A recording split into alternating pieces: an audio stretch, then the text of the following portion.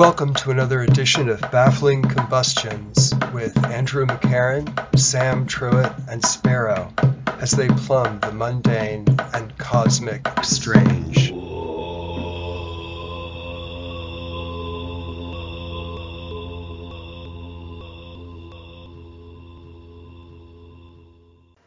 Hello, Sam. Hello, Andrew.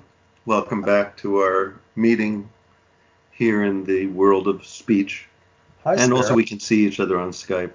So I want to explain everything I know about Elizabeth Ann Warren, U.S. Senator from Massachusetts, elected in 2013. She gives her home as Cambridge, Massachusetts on her Facebook page. And then if you click on, that you want to follow her Facebook page, you bounce over to her website where the slogan is, "Let's dream big, fight hard, and win." Her maiden name was Herring, like the fish, Herring, Elizabeth Ann Herring. She's 70 years old, born on June 22nd, 1949.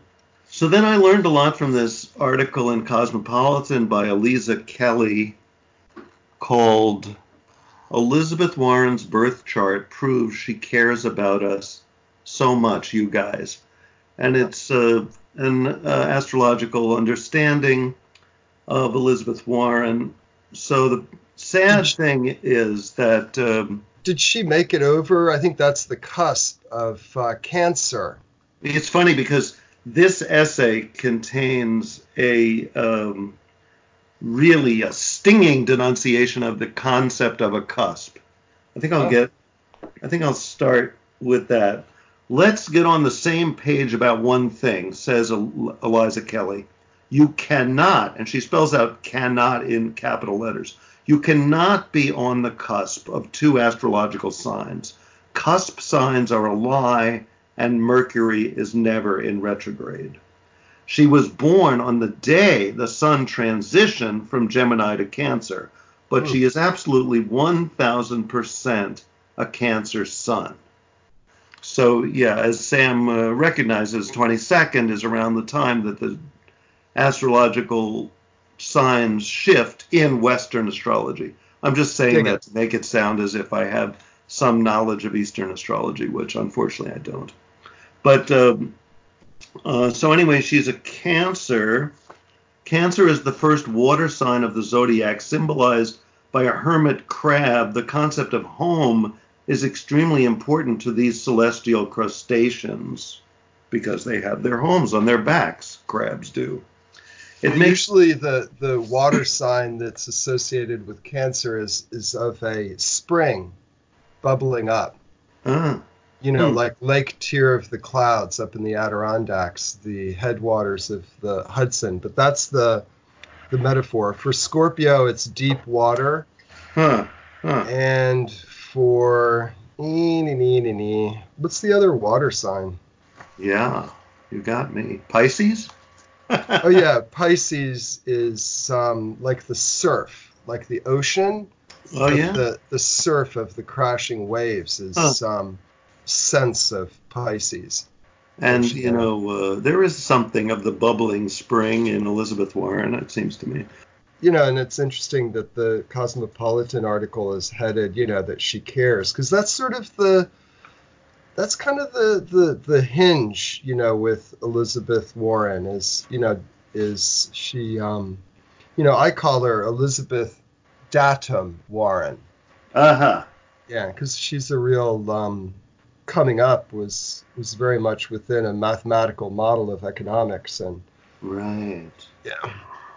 Yeah, I mean, we'll discuss this later, but she had her big epiphany while doing this scientific study about bankruptcy.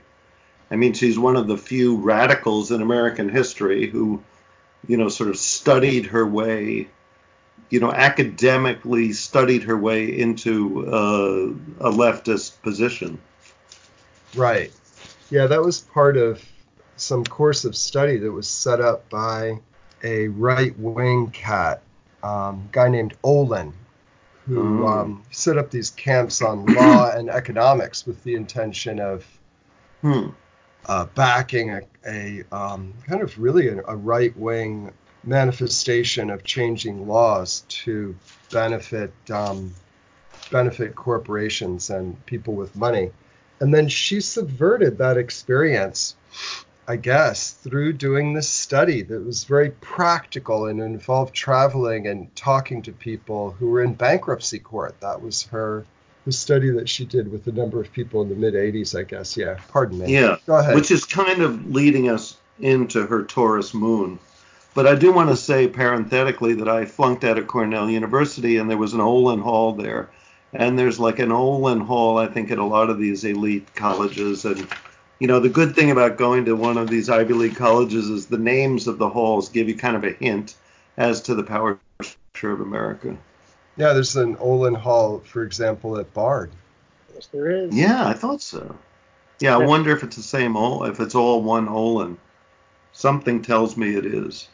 The sad thing about Elizabeth Warren's astrological situation is that when she was born in Oklahoma City in 1949, I guess obstetricians weren't thinking that much about the importance of astrology. So her exact birth time is unrecorded. So they just, they can only do the chart for that day, not for that moment, which, obviously pretty important. But you don't have an ascendant. Yeah, maybe not. Yeah. I mean, all I have is the Cancer Sun and the Taurus Moon. And then they give the most Cancer Sun quote from Elizabeth Warren is, "The principal job of the President of the United States is to keep America safe. The way I see this is that the President has failed in his principal duty." I guess he's talking about Trump. "He has failed to keep us safer, and he has taken us directly to the edge of war." So this is supposedly a Cancerian concern, a concern for the home, for safety, for sort of security. And then the Taurus moon indicates that she cares deeply about the physical world. As the first earth sign of the zodiac, Taurus is connected to all tangible resources, including currency and agriculture. There's no question Elizabeth cares deeply about the wealth discrepancy across the country, as well as the ways that climate change will impact both the coastal cities and the rural farming communities. And then they give her most Taurus moon quote, "All of the wealth is flowing to the top, and year by year by year, those guys have got their lobbyists in Washington ratcheting up to take a little more and take a little more and take a little more. We just can't survive as a democracy if we don't fight back against that." And then the last thing I have to say about her astrology is, I think the reason. Oh yeah, you want to say something, Andrew? I just had a question about her bankruptcy work. As I understand it, was it you, Sparrow, or maybe it was you, Sam, who said a few minutes ago that she subverted the traditional bankruptcy practices on some level? And I was reading that she tried to inject them with a sense of egalitarianism. And I have a quotation here that speaks to that, but maybe you want to finish your point first, and then we can return to some of the work she did in bankruptcy law. The last thing I wanted to say about her astrology is, I think part of the reason we're talking about her is I maybe suggested her, I don't know, but I have this sort of irrational attraction to Elizabeth Warren. Like, I'm not physically attracted to her as far as I can tell, but there's something about her that I really like.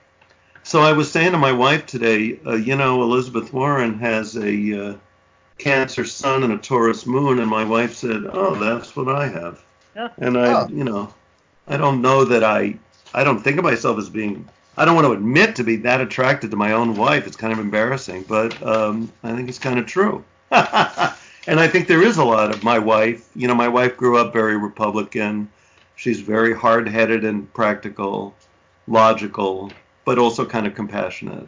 Obsessed with our stupid house, obsessed with keeping it safe and, mowing the lawn. Thank God, because I don't like to do anything. So, I mean, it worked out well for me.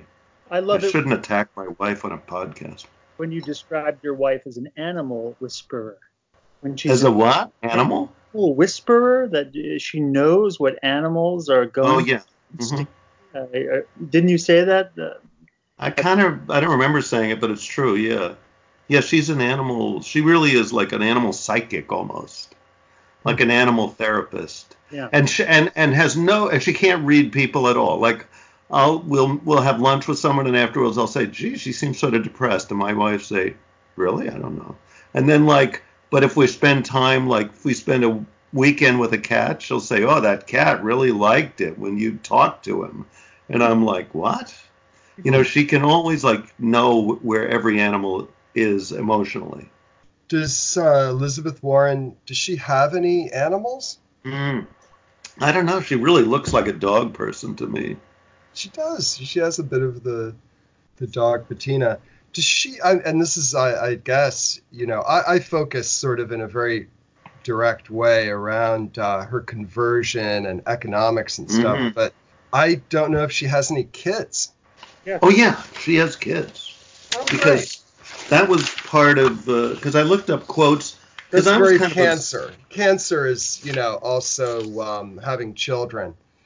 And also it's associated with female, with the breasts. Well, yeah. Huh. Yeah, I mean, she had a very conventional life. And let's see, I think I'm quoting from this New Yorker article. Warren started work as a school teacher, and by the end of her first year teaching, when she was 21, she was pregnant. Oh. Somewhere in between diapers and breastfeeding, I hatched the idea of going to school, she writes. Yeah. And she starts this book. What is the name of the book? I have to look it up. With the line, I am a mother and a grandmother. I think it might Again, that's sort of home. Oh, yeah, interesting, yeah. Trope. Yeah. She has 2 children. Is that right? 2 children? She has a daughter and I believe a son. Yeah, the son is named Alex. The son she talks about in this article. And the daughter's name is Amelia. Oh, interesting. Oh. And what about grandchildren? Do you see them on your website there? Can you see my website? I can't see it now. Oh, I don't want to see. Mention. I don't want to see your website. Yeah. I think it's interesting. Her name Warren.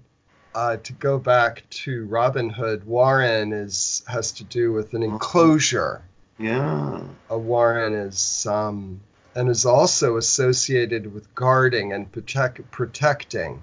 Like a warden. Yeah, so it's yeah, exactly. And so, that sense of the cancer and the home and keeping the home safe and I think at some point we talked about the role of the warrior as being, guarding the boundaries. So she has a kind of warrior ethic. Yeah. Warren is also, has that sense of war. Oh, interesting. Yeah. Sam, what do you know? What do you know about the bankruptcy stuff? And yeah. Well, I got a whole sort of scheme that I cooked up around that. But I did want to go back to that sense. I think in both her books, she has the word fight. Huh. F-I-G-H-T. That also, of course, has this kind of martial beat to it. I mean, I think part of it, I'm just guessing, is in American politics, I mean, I guess I was afraid this is all we were going to talk about is can a woman be elected president? But I think that the trope, at least in the kind of op-ed world or whatever it's called, the punditocracy, is, women have to pretend to be very martial and men have to pretend to be a little bit simpatico, Oh, that's interesting. In order to get elected. So, I mean, maybe all that fighting business is her trying to masculinize herself a little.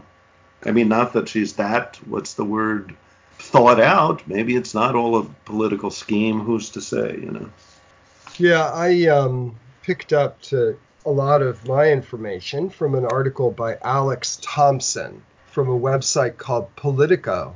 I don't know what Politico's orientation is, but this was a fairly straight, information-laced profile of Elizabeth Warren, in no small part based on interviews with people who knew her prior to her conversion experience, and then afterwards, and so on and so forth. So it's kind of an interesting place to come into my sense of who she was, and who she is now. I think I read someone on Twitter saying she was a Republican until she was 47. I don't know if I just made that up, but she was until 1990. 1990. She was born in 49. Yeah, so what is that? 41 maybe? Well, I think she went to Georgetown University on a debate scholarship. She was a sort of a champion debater. And then she went to Rutgers. She was in New Jersey at one point. Yeah. Yeah, she got her law degree from Rutgers and then got dropped into this Olin Camp thing. And that's where I think she met her husband. No. Her husband she married in high school. He was her high school sweetheart. Her first husband. Yes. Maybe she has a new husband. Her present husband is a law professor at Harvard University. At Harvard. Okay. Yeah, but the Warren guy is her high school sweetheart. And he was relocated to New Jersey for IBM, and that's how she ended up going to Rutgers. So she's from Oklahoma. And she grew up, with this sense. This is what I thought was going on with this whole American Indian issue. I think it's very common for real Oklahomans who have been there for generations to have some sense of a Native American heritage. Because it was Indian territory. That, was the name of Oklahoma. So there were a lot of Native Americans there. So she had a tradition in her family that she was some part Native American, but she didn't know how much. So she put that on her, I think, her application to Harvard, and it didn't help her get the job. I don't know. This is based on some article I read somewhere a few months ago. Didn't help her get the job, but Harvard used it on their website to boast about their diversity. And then famously, Trump offered her $1 million if she could prove that she was a real Native American. She took the DNA test, and she's 1/1200th American Indian, I believe. Oh, is it that low? I thought it was that's my memory. Lower than the average American, actually. Is that right? That's correct. Maybe less than the average American is Neanderthal. But she claimed, in several forms, she claimed a Cherokee heritage. Even if there was some sort of genetic heritage, there was no cultural heritage in her household, according to several sources that I read. Although she identified her mother as having a Cherokee cultural identity, and that's part of the controversy. Who can prove how much culturally someone is something, or how can someone say, oh yeah, she's culturally not at all Italian? Who knows what somebody's doing inside their household? But there are reports of Elizabeth Warren playing fast and loose with apocryphal narratives. And where do you guys stand on that? There have been a number of aspects of her narrative that have been called into some question. Yes, the intimation is that she's reinvented herself in some calculated ways for the purposes of being a successful politician who resonates with people. I know her brothers, according to the Associated Press, have disputed some of her claims about the poverty or living at the jagged edge of the middle class that she has described regarding her upbringing. Right, because her father famously had a heart attack, I think, when she was 12, and then her mother had to work. I think I was just reading she had to work the phones, not just work at Sears, work the telephones at Sears, which sounds like one of the lowest jobs at Sears, just to keep the family going. But I must say, the only qualm that I personally have is, I saw a photograph on the internet of Elizabeth Warren's childhood home, and it is big. It's a big upper middle class house. It's not doesn't look like the jagged edge of the middle class. Yeah, here's something that I found reported by the Associated Press along those lines. And I don't know whether to believe it or not, but I'll just read it aloud. Interviews with Warren's childhood friends and documents reviewed by the Associated Press add new texture to what the candidate describes as her family's time, quote, on the ragged edge of the middle class, end quote. They also revealed that the worst of times for her family were relatively brief. By age 16, Warren was driving a two-door British Roadster. Oh, nice. Her father had gone back to work, and her mother was talking about quitting the job that had once been necessary to keep a roof over their heads. Huh.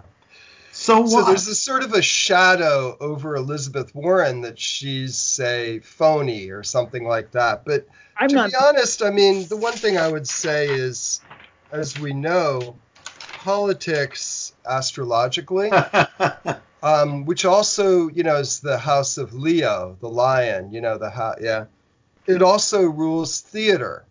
So there is to politics a certain amount of acting, of playing a role. I mean, the only thing that comes to my mind is that for better or worse, for Elizabeth Warren, I mean, I was going to say the same thing that Sam's saying. I mean, it happens that I don't really know politicians, but I did once meet Bill Clinton.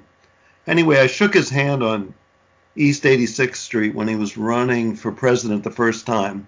And I saw him talk to people. Like, some woman came up to him and asked him, like, a difficult question about public housing in New York City, and he gave a long, detailed answer to her, and then she asked something else that made him realize that this woman was kind of a Republican in sheep's clothing, just trying to trap him with a sort of trick question, and he just turned on his heels and left.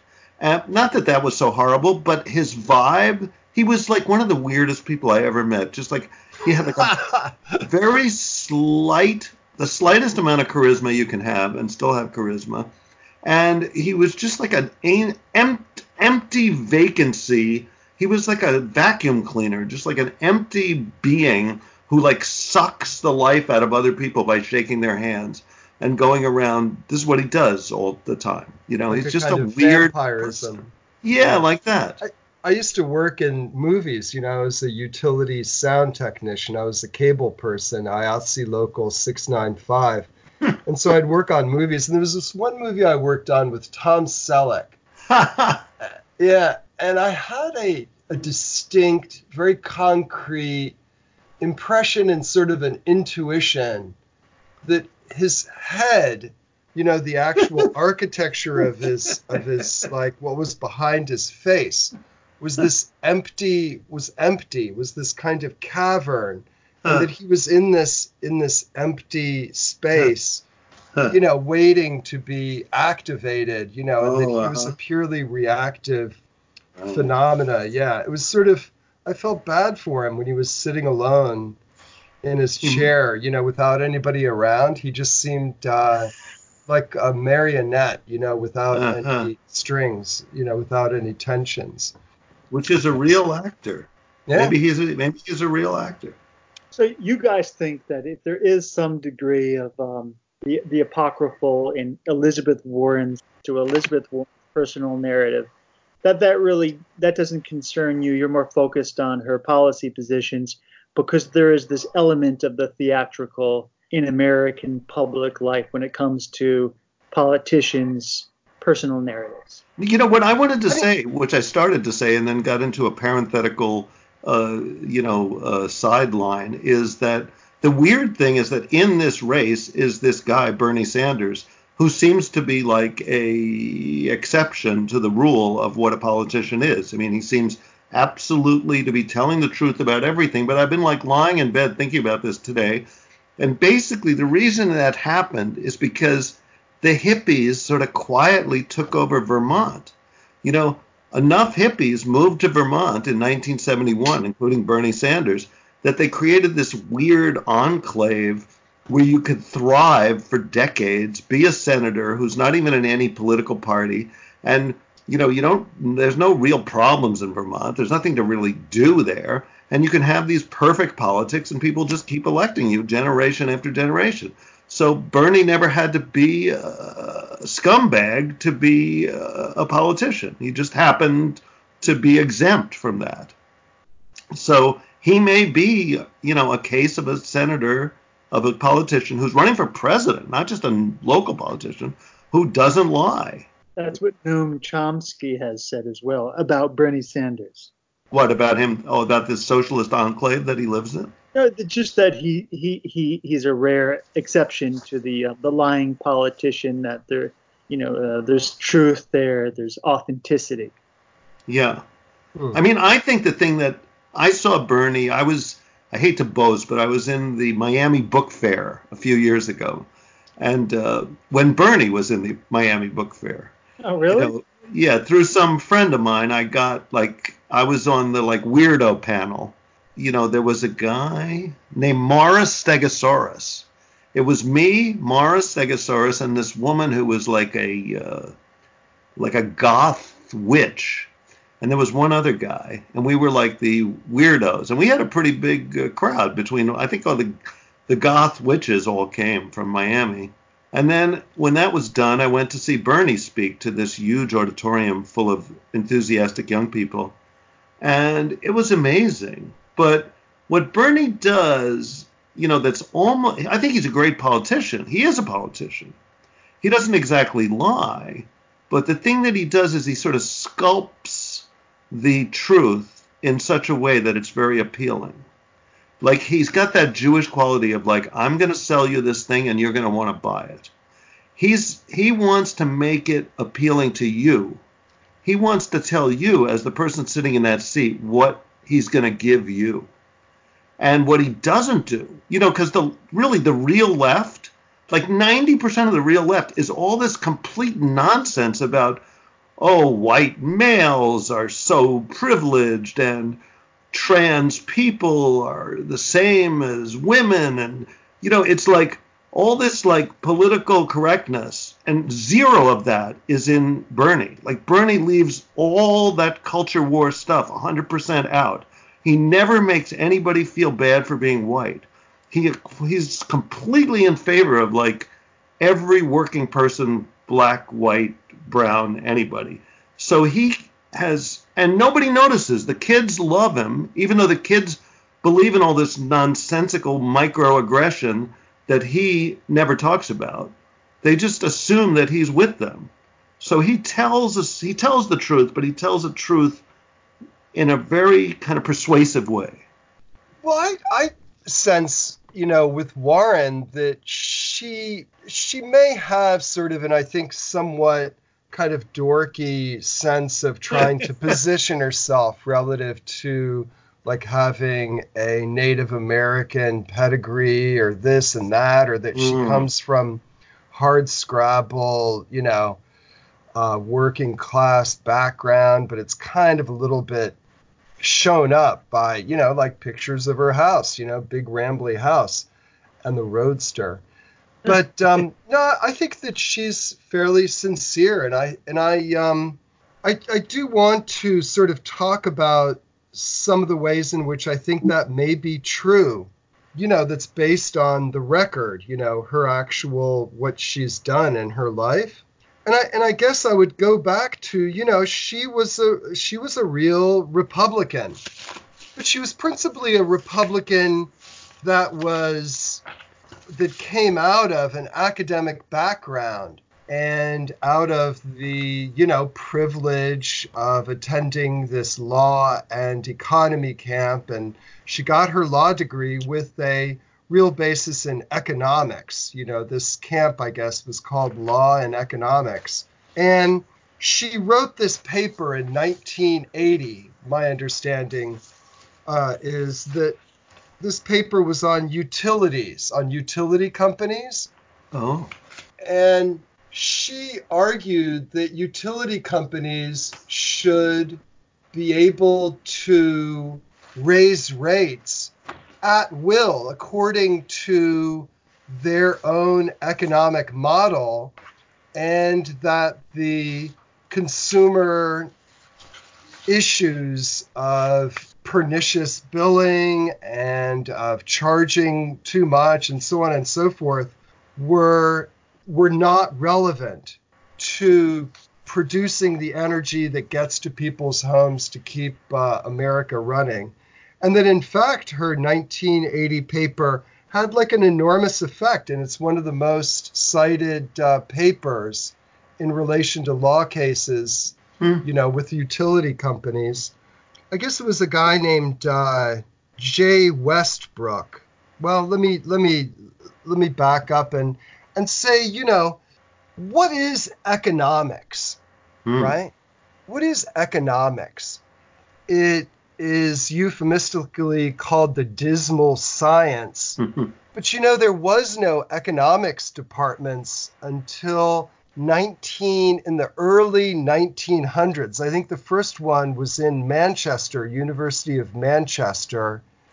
And it formerly was called political economy. There was no Department of Economics. The study of money was called political economy. And then, slowly through the University of Cambridge, through Marshall's Principles of Economics in 1890, you began to have the creation of a Department of Economics and of economic science. But you need to understand that economics is not a science, that there is no way to apply experimental conditions to national economies in order to make predictive models, that it's not a science. Right. A science requires experiments, and you can't have experiments in economics. That's your point, right? Yeah, very much. It can't be rigorously tested. And also that the economics model is based on scarcity. It was influenced by Malthus, and this sort of Malthusian idea that populations would continue to increase exponentially, and that there aren't enough resources to support a population, as opposed to a model of abundance and of things like do you know what max cubed is? No.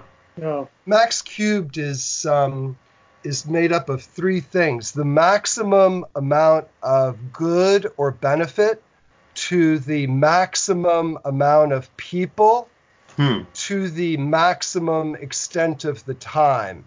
And that there are other ways of perceiving economics that are based on egalitarianism, of the distribution of resources in as fair a way as possible.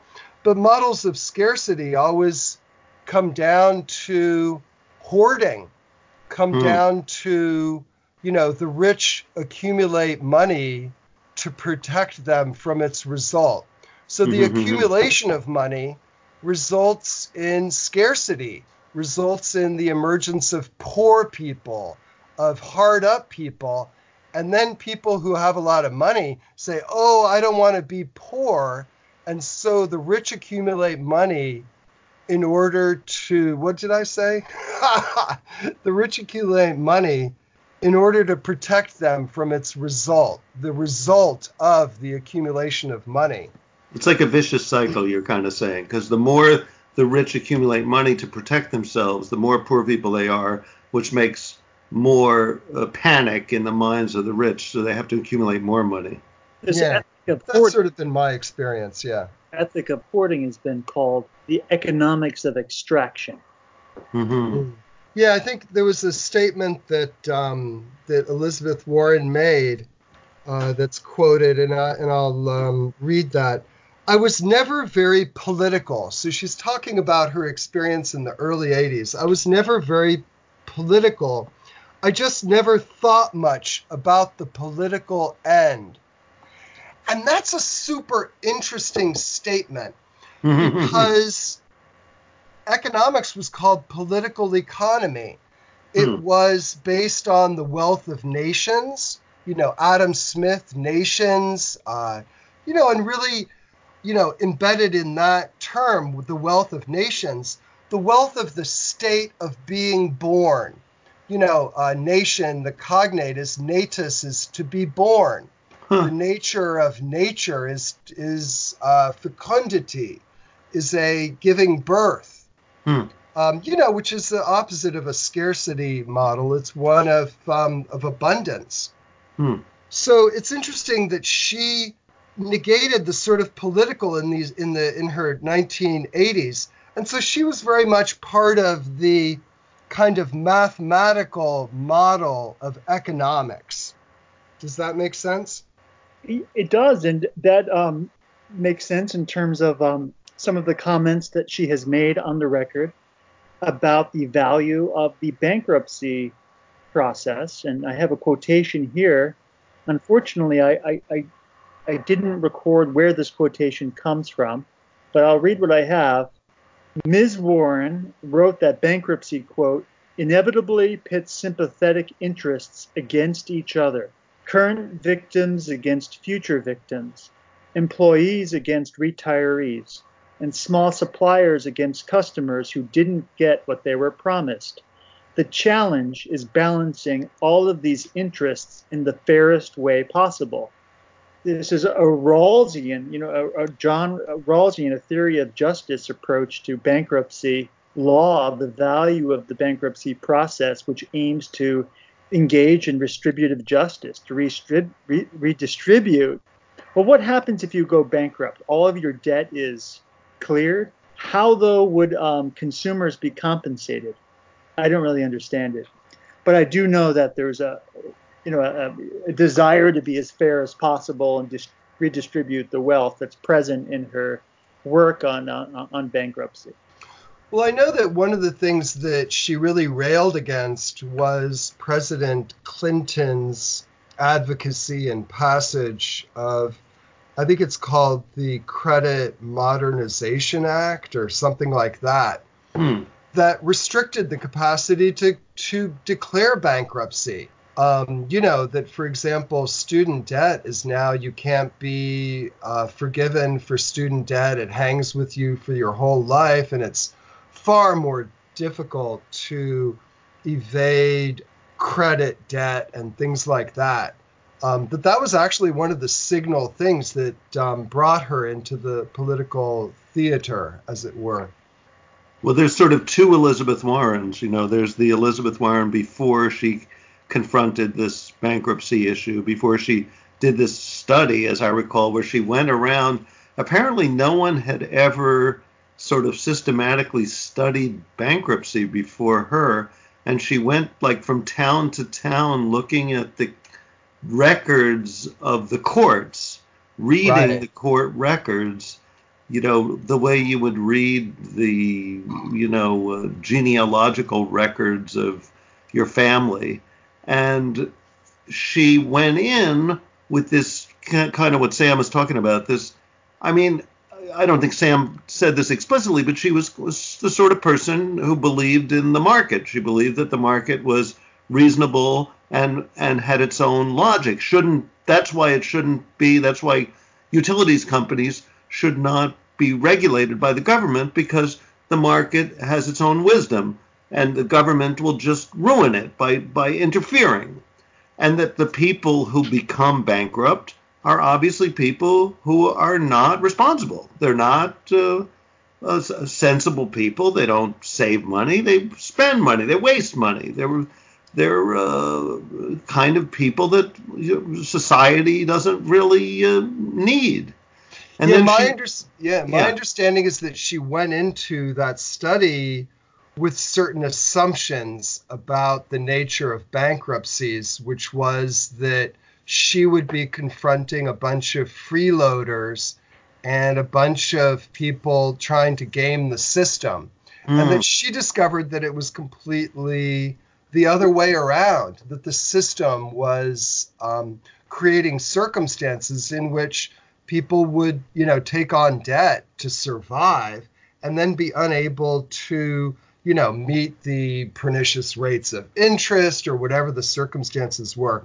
I mean, one of the things, going back to this camp that she went to, the law and economics camp, this guy named James Pearson, who I guess ran it for this guy John Olin, a quote is, "Economic analysis," which is what Elizabeth Warren was interested in as she came out of her law and economics, thesis or, interest.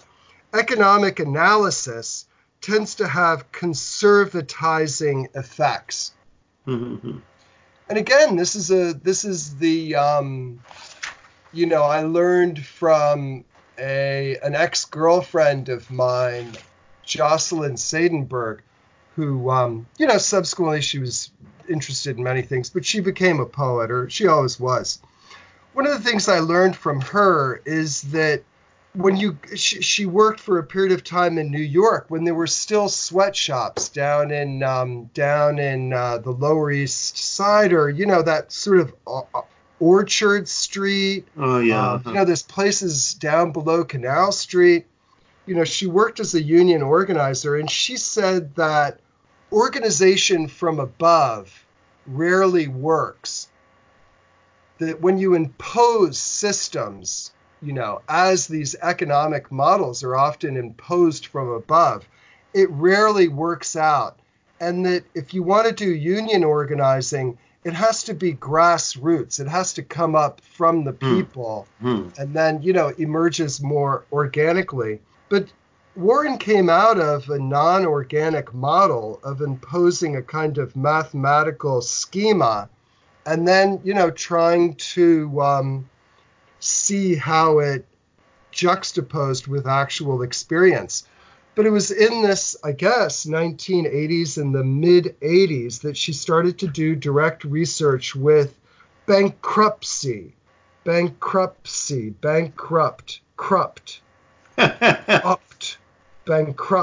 it sort of has this Agent Orange flavor to it. Or the Krupp. The Krupps were like German munitions makers, right? The Krupps. Krupps, I think. Yeah. They were munitions, and then they went into coffee makers.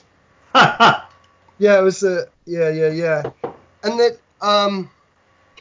that through doing that research, which was very unusual to do research-based economics, she realized that the people were being betrayed by the system, and that one of her colleagues at that time said that she, quote, was shocked, or maybe, yeah, I think she said that she was shocked at a deep down level, which I think is poetic. She was shocked at some very deep level, and that she experienced, it again using a sort of mathematical term, a kind of 180-degree shift, a chiasma. She had a reversal out of that experience.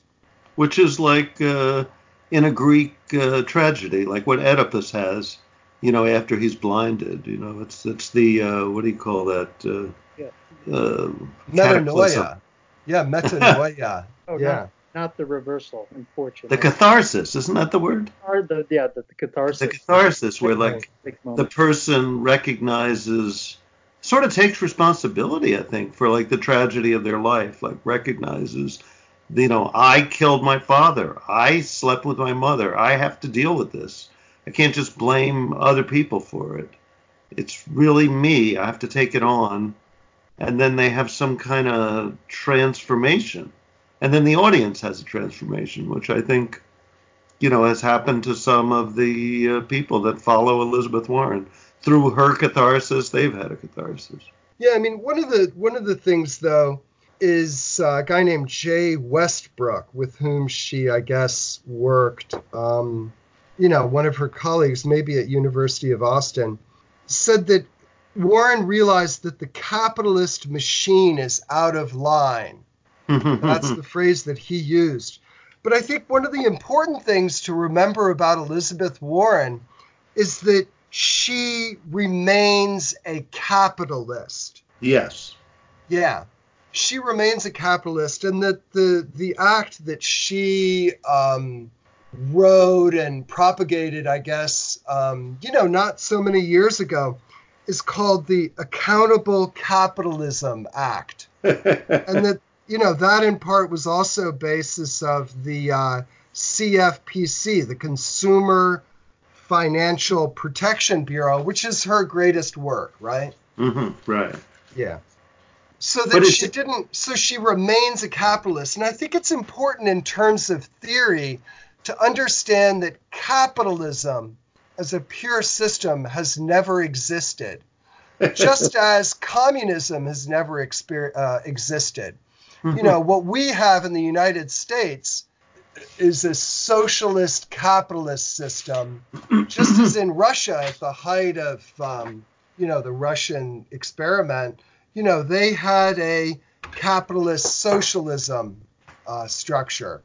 That the two, that political economy is a far more appropriate term for what we call economic science. Yeah. You can't divorce it. The wealth of nations, it's not the wealth of corporations.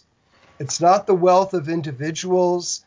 It's the wealth of natus, the wealth of nations, the wealth of production. Yeah, I want to read this quote from her. I think this is from one of her books. Also, I don't know where it's from. It's from Goodreads. She says, starting in 1792 with George Washington, there were financial crises every 10 to 15 years. This is the point that you're making, Sam, about the unpureness of capitalism. Panics, bank runs, credit freezes, crashes, depressions. People lost their farms. Families were wiped out. This went on for more than 100 years until the Great Depression, when Oklahoma turned to dust. We can do better than this, Americans said. We don't need to go back to the boom and bust cycle. The Great Depression produced 3 regulations. The FDIC, your bank deposits were safe. Glass-Steagall, banks couldn't go crazy with your money. The SEC, stock markets would be tightly controlled. For 50 years, these rules kept America from having another financial crisis. Not one panic or meltdown or freeze. They gave Americans security and prosperity. Banking was dull. The country produced the greatest middle class the world had ever seen. So I think this, is kind of her philosophy. The, restraining of the worst impulses of capitalism. Not that she wants to abolish capitalism, but that she wants to regulate it. Right. Yeah, right on. And she doesn't say that, I think it was Clinton who removed some of these regulations, thus leading the way to the financial meltdown of 2008. Yeah. The Financial Modernization Act, which kind of gutted Glass-Steagall. The one thing she also, go ahead, Andrew. Quick question. I know she's worth quite a bit of money. According to Forbes, her estimated worth is about $12 million. Huh. And any sense of where that money comes from? I know she's been a university professor most of her life, a highly paid one, but still. I guess from books. From her books. I don't know, maybe she's man. speaking money, fees. I have no idea. Well, it's more than I thought. Her university pays probably like $250,000. That's a high, for a professor, probably the best you can do unless you go into the administration, right? Yeah, in 1996, the year after she was hired at Harvard, she was the highest paid member of the faculty who did not have an administrative position, a non-dean position. At that, making somewhere around $180,000 a year. That was also the year that she became a Democrat. That was in 96, I think, that she registered as a Democrat. Yeah. She was hired by Harvard in 1995. Yeah, one of the things that sort of relates to her shift, and I'm having a hard time feeling that 180 thing, you know, with everything that we're saying. But one of the things she said was, and related to her experience in the 80s prior to going into a deeper understanding of the exigencies of bankruptcy, she wrote, I was willing to turn down the path with these guys. And I guess she's relating to these economists and plutocrats with these guys until I discovered there was nothing solid under their feet. Forever after, I became inductive instead of deductive. I thought that was an interesting, this antithesis of induction versus deduction. And I thought it would be interesting and relative to a poetics, actually. You know, having an inductive versus a deductive poetics. Yeah, maybe that's what I hate about T.S. Eliot, that he has a deductive poetics. You know, he seems to have some kind of great Christian wisdom. At first, maybe great agnostic wisdom, later great Christian wisdom that he kind of, you know, imprints onto his experience rather than the other way around. Rather than a person like William Carlos Williams, who just kind of looked down the street, sees a dog limping, and he thinks about that for a while. He starts with his experience, not with his great, understanding of the crucifixion. Right. Of life is theology. Yeah, right. Yeah. Kind of a leading in. Ducare means to lead. Leading in as opposed to leading from. But I love the idea. Of it all is like leading. You know, what the are you leading? You know, why do we lead? Why do we have this whole emphasis on leading anybody? You know, let's leave. Let's leave each other alone. What are you talking about? Like economics? Yeah, just Ducare, you know, the idea of induction, deduction, education, all of it. Yeah. Oh, yeah. She is an educator, or was. Now she's a senator. I don't think she's not still a professor, right? She's not a part-time Harvard professor, I don't think. I don't think so. Yeah. Probably left. So Andrew, are you suggesting, I mean, I'm happy with you asking these like quizzical, paradoxical questions about Elizabeth Warren. I mean, are you suggesting that you have suspicions about her yourself? I like much of what she stands for, and I think I would support her. I prefer Bernie Sanders. I would love to see them on the same ticket. But I guess she hasn't completely won me over. Just as you can't entirely explain your attraction to her, I can't entirely explain why it is she hasn't won me over. I think I'm upset about the allegation, and not to go down this rabbit hole, but the allegation that Bernie Sanders told her that a woman could not be elected president. I don't believe that. It seemed like somewhat manufactured, to my ear at least. Or it could have been, an unguarded moment. I think that's just garbage. That's just sort of thing that's thrown out at the edges of things to occupy people. That's, I think it's a non-issue. But Elizabeth Warren did say it. I mean, she brought it up. No one else but her brought it up. That's right. So why did she bring it up? I mean, yeah, it could be. Yeah, that was phony. She should have left that alone. That was stupid. But the one thing I would say out of that is that my broad take has to do with the failed white man. White guys have kind of had the reins on this world since recorded history. I would say at least since people started writing things down, which is about 5,000 years ago. Yeah, I mean that would be my take. But my take is that, the failed white man, we fucked it up. We're at the edge of the Anthropocene. We're at the edge, at the edge of breaking the egg open, and of the collapse of this planetary system. So I think, that we've fucked it up, and that women should take it over at this point. My feeling is that we need, and preferably a black woman, would be like the perfect president at this point in history. Yeah, well, I don't disagree. I mean, I've just been watching this. I forget. I'm not sure I can remember his name. This comedian in England who's totally against the woke culture. I think his name is something like Andrew Lloyd, and he's been a little bit brainwashing me about this way of thinking where everything is identity based. Like, obviously, it's not that any black woman, when we say we want a black woman president, we don't mean just like go out on the street, pick the first black woman you see and like, yes, you should be our leader. I mean, that's what Sam is saying. What? I kind of am saying that, actually. And maybe I'm agreeing with it, come to think of it. But I'm not sure it's a good idea.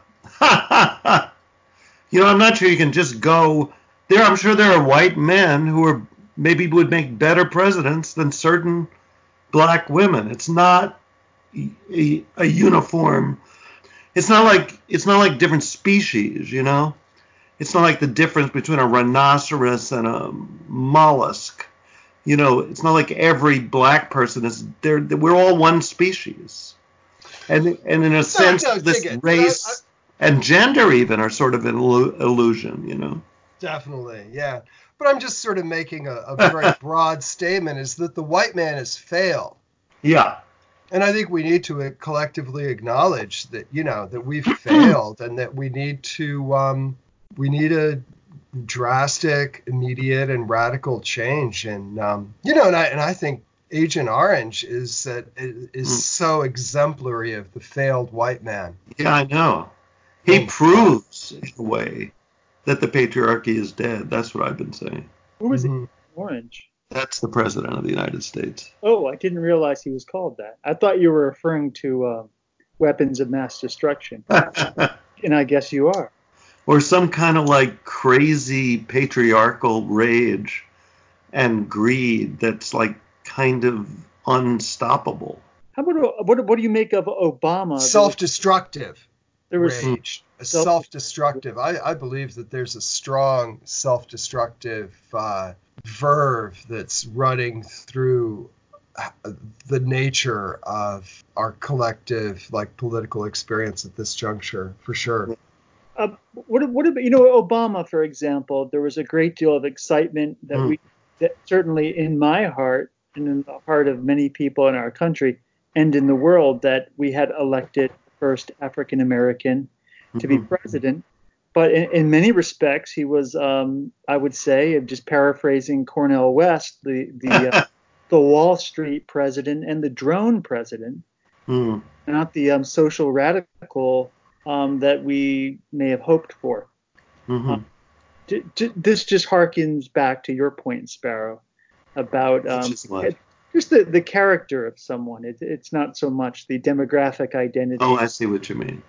It's my personal take is that Barack Obama, about less than 6 months into his presidency, realized that there was a target on his back. And I think somebody said, hey, Barack, if you keep moving in this direction, which sort of centered around two issues. One is the aggressive prosecution of the prior administration, remembering that we became a country that officially sanctioned torture, just that single thing. I thought he did an amazing job, given the playing the game as he had it, playing the poker hand he was dealt. He got Obamacare, and it's still there. The Republicans tried 46 times to destroy it, and they failed. I mean, I think that is a solid achievement of his. No. Yeah, I would agree with that. But I think at some point he understood that he was in mortal danger, that he would be assassinated. I mean, one thing that I wanted to also mention, if I may, that I think is relevant is the thesis of William Irwin Thompson. I don't know, Andrew, if you remember William Irwin Thompson. You may, Sparrow. He wrote, for example, The Edge of History, and he was kind of like a public intellectual, like your Cornel West or, like Emerson, etc. And one insight that William Irwin Thompson had is in relation to the presidency. And what he said is that if you want to know what a president is going to do once they're elected, what you need to do is identify the reverse of that for which they campaigned, the basis of their campaign. You look at it, examine it carefully, and you try to determine what the opposite of that would be, and that's what you're going to get. And he applied this to Ronald Reagan, for example. Ronald Reagan, I believe one of his shticks was coming back to Morning in America. It was Morning in America, and this idea of a kind of coming back to simple American virtues, and also a kind of American isolationism. But that Ronald Reagan actually presided over the planetization of the economy, that it was in the 80s, we'd gone off the gold standard, and we were actually emerging not in terms of the wealth of nations, but more a world economy in which he rose out of the 80s, the beginnings of Chimerica, for example. The China and the American economies are completely intertwined, and so it'd be interesting to look at Elizabeth Warren and what would be the opposite of that which she is. Her plank, what's the opposite of that which she's advocating? More polarization of wealth would be part of it. And wars, lots of wars. And only not doing much to curb the pharmaceutical lobby. Making Facebook stronger. I think that's one of her most radical positions. Is she wants to break up Facebook. She wants to make them give up Instagram, I think. She's going to break apart Facebook and Instagram. And, there was because I'm a Twitter addict, like recently, maybe 3 weeks ago, there was a trend on Twitter that said probably the most radical opinion of Elizabeth Warren. She had an interview with Vogue or somebody like that. And she said that she never, ever washes her face, like ever. She just puts on this Pond's cream every night. And then, because her face is very unlined for someone who's 70. And she just puts on the cream at night and then wipes it off in the morning, I guess. And that, people were like, is that true? Are there people that never, ever wash their face? And I started to think about it, and I think I never wash my face, now that I think of it. You have very nice skin, too. I know, yeah. People say to me once in a while, yeah, you have amazing. Allen Ginsberg said to me, you have very nice skin. And then he said, are you a vegetarian? I said, yeah. He said, that's why. And I wasn't even that old then, but, he was very involved in staring at the skin of young poets. I know he gazed at the skin of Sam Truitt in Washington, D.C. Oh, is that right? Right, Sam? Yeah, I went to some kind of thing. It was at a guy named Ted Fields. He was a dentist. And I was kind of a little bit romantically involved with his daughter and Alexandra.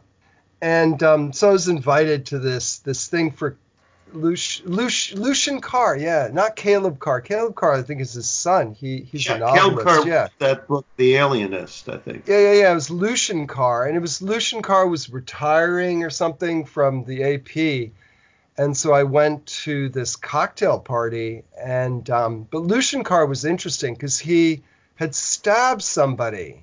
Yeah, he killed somebody. He killed somebody who I think was homosexually approaching him. On the Upper West Side, like at Riverside Park, I think. Riverside Park, yeah.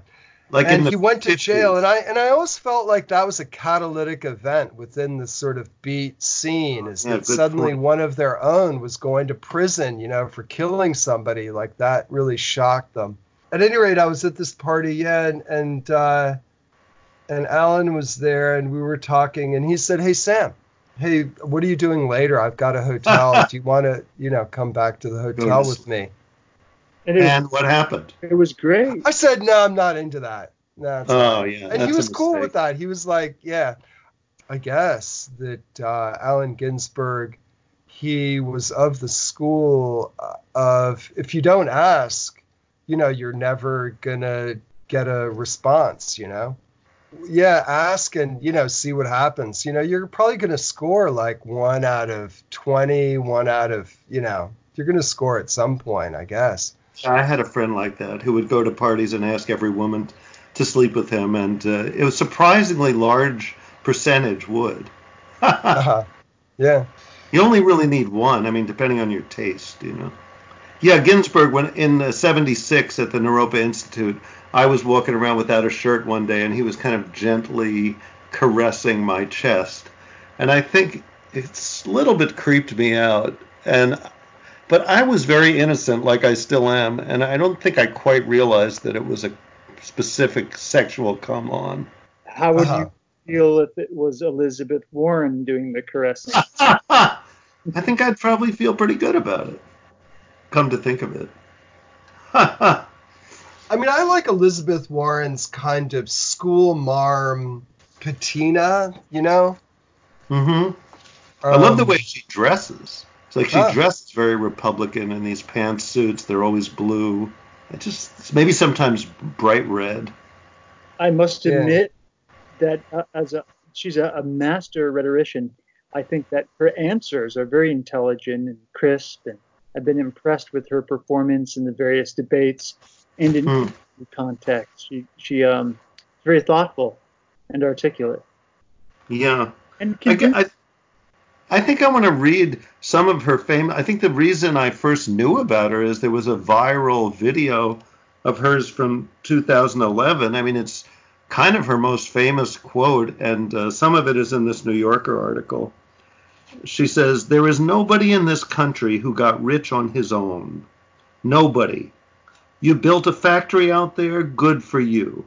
But I want to be clear. You moved your goods to market on the roads the rest of us paid for. You hired workers the rest of us paid to educate. You built a factory and it turned into something terrific or a great idea. God bless. Keep a big hunk of it. But part of the underlying social contract is you take a hunk of that and pay forward for the next kid who comes along." And, I just thought when I saw her say that in somebody's house in Massachusetts, I think when she was running for Senate, I just thought like, wow, this is really the socialist vision kind of presented in this wonderfully simple, American, clear, compelling, and, pretty articulate manner. Warren Buffett would second that. Warren, who's got the same name as her, just in a different place. Yeah. Everyone's favorite uncle, billionaire. I think, one thing we need to keep in mind is that to a certain extent, a wholehearted free market attitude forgets that corporations on the whole are sociopathic structures. Yeah. Maybe I think maybe I was a little too distracted by the fictionalization of her personal narrative and her personal wealth. To answer your question from earlier, Sparrow, I think I haven't quite resolved those two things. I know that the home she lives in Cambridge, which is a beautiful Victorian home, I know which one it is listed at $3 million. And she owns this $1 million condo in Washington, D.C. Mm-hmm.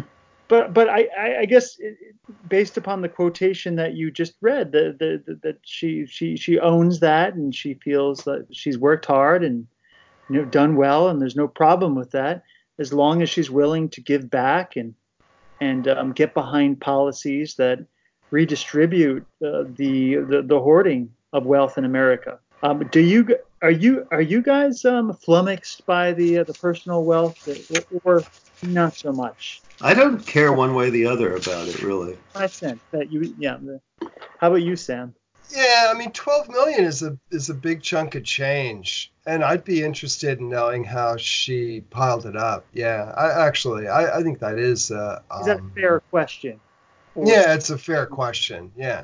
I'm not saying I'm not interested in it. I mean, I'm curious about everything. Yeah, I would like to know the story about her, but I just don't. The way I see capitalism is something. I mean, because I get it's not clear to people listening to this, but I mean, I live on so little money, and I'm not. I was just like trying to like articulate this the other day. I'm not like off the grid, but I'm like at the edge of the grid where it starts to kind of like unravel, like where like it becomes more like a kind of tangle of spaghetti, the grid.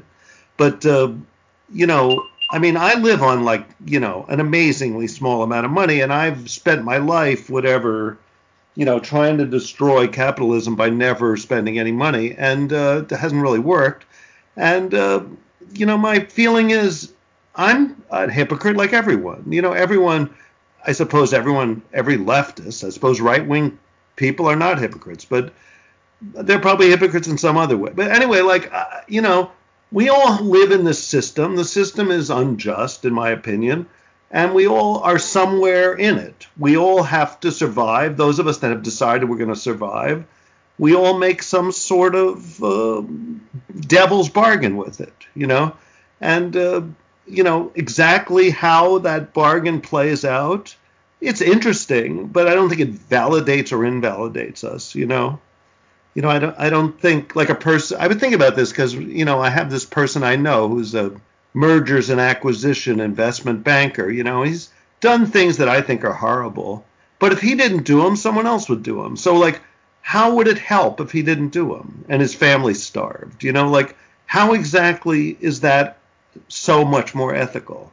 The important thing is trying to change the system. I think if you're interested in changing the system, the important thing is not living an exemplary life. Everybody has their own personal decision they made about how much money they want and what they're willing to do to get it.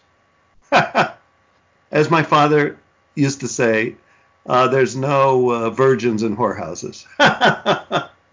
And he's an old Marxist, I mean, I suppose there is a point where it becomes a blatant, horrible hypocrisy. But I think this is one of the reasons that people like Trump, can flourish, is because he's like very proud of being a bad person, and he's very consistently bad. So people feel that he's very honest, Where they find, Al Gore keeps 2 lights on in his house, and he's like, oh, that guy's a big fraud, It's stupid,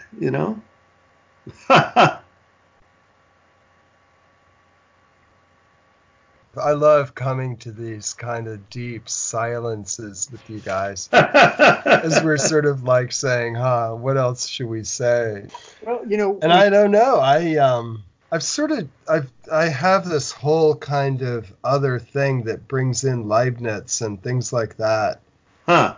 And I'm not sure. And also Emerson, the infinitude of the thinking person. And I mean, that in some ways is sort of touches on what you were just saying, Sparrow. I mean, I consider Sparrow to be an incredibly wealthy guy. I don't know. Thanks. Can Elizabeth, can she get us there? I don't know. I feel stronger about Elizabeth Warren than I do about Bernie Sanders, frankly. Is that right? I like Bernie, but I'm open to Elizabeth Warren personally. I read some weird op-ed piece in the Times that said Elizabeth Warren is the compromise candidate because in the polls that show who is the candidate, if you ask Democrats, who's the candidate you can't stand, she gets the lowest rating. Huh. She has an 11% rating. among Democrats. Whereas, the kind of the centrists don't like Bernie. The Bernie people don't want to, settle for Buttigieg. So she could be the one that everyone coalesces around if Bernie stalls after the first two contests, first two primaries. I can see that. I want to thank you too. I thought that even if there were distortions of the truth or some fuzzy research, mostly on my end, I thought the conversation that we had about Elizabeth Warren was more enlightening than anything I've heard from any pundit or read online. I thought it was a good conversation. Yeah, and who knew that we could do that? It's the first time we really tried to talk about something. I started to say write about, something kind of topical. Not just some eternal matter of the universe like silence or walking. Are you going to dedicate it to anyone? Andrew, isn't that your job as our theologian? Sure, I'll dedicate this conversation to Jill. To Leibniz. What about dedicating it to Leibniz? Maybe we could each have our own dedication. Who were you going to say, Andrew? Jill Biden. Oh. I don't know why she just came to mind. She's the wife of Joe Biden? I don't know why she came to mind, but I'm just going to roll with it. So I dedicate my corner of this conversation to Professor Jill Biden. Who would like to go next? What is she a professor of? Is that right? She's a professor?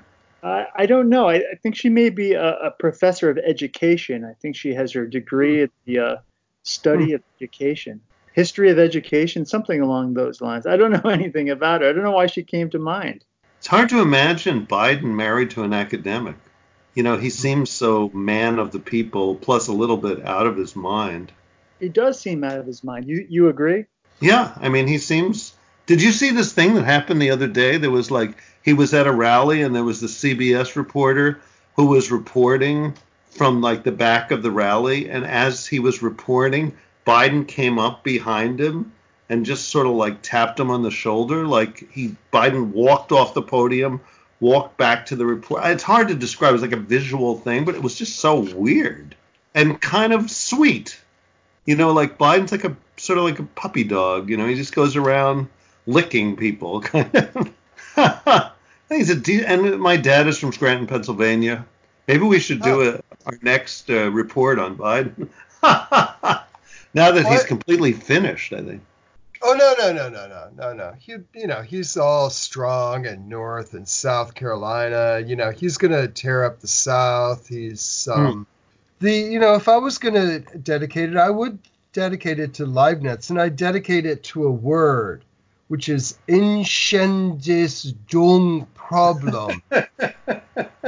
The translation of which is decision problem. Yeah, it's the basis of the algorithm. The concept of the algorithm?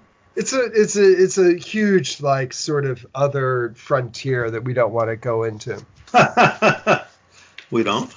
Sparrow. Maybe we should discuss that. Algorithms. I mean, the algorithm is an infinite. That actually would be a great podcast. The algorithm. Yeah, nobody.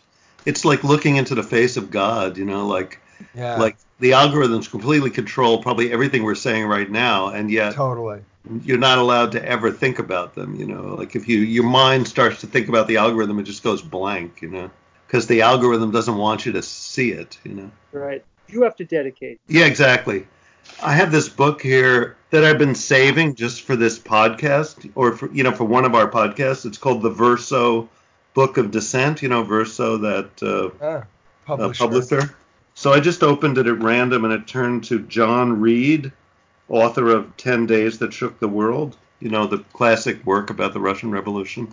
So I will dedicate my portion of this broadcast to John Reed. Thank you. Well, that's all for tonight, folks. And we are just a few minutes shy of finding out what the Iowa primary return is, which will be an interesting extension of our conversation. Yeah, might mean the political death of Elizabeth Warren. Many thanks for joining us on this edition of Baffling Combustions and our ongoing investigation of the uncanny and wondrous. And please join us next time, and remember to stay tuned and strange.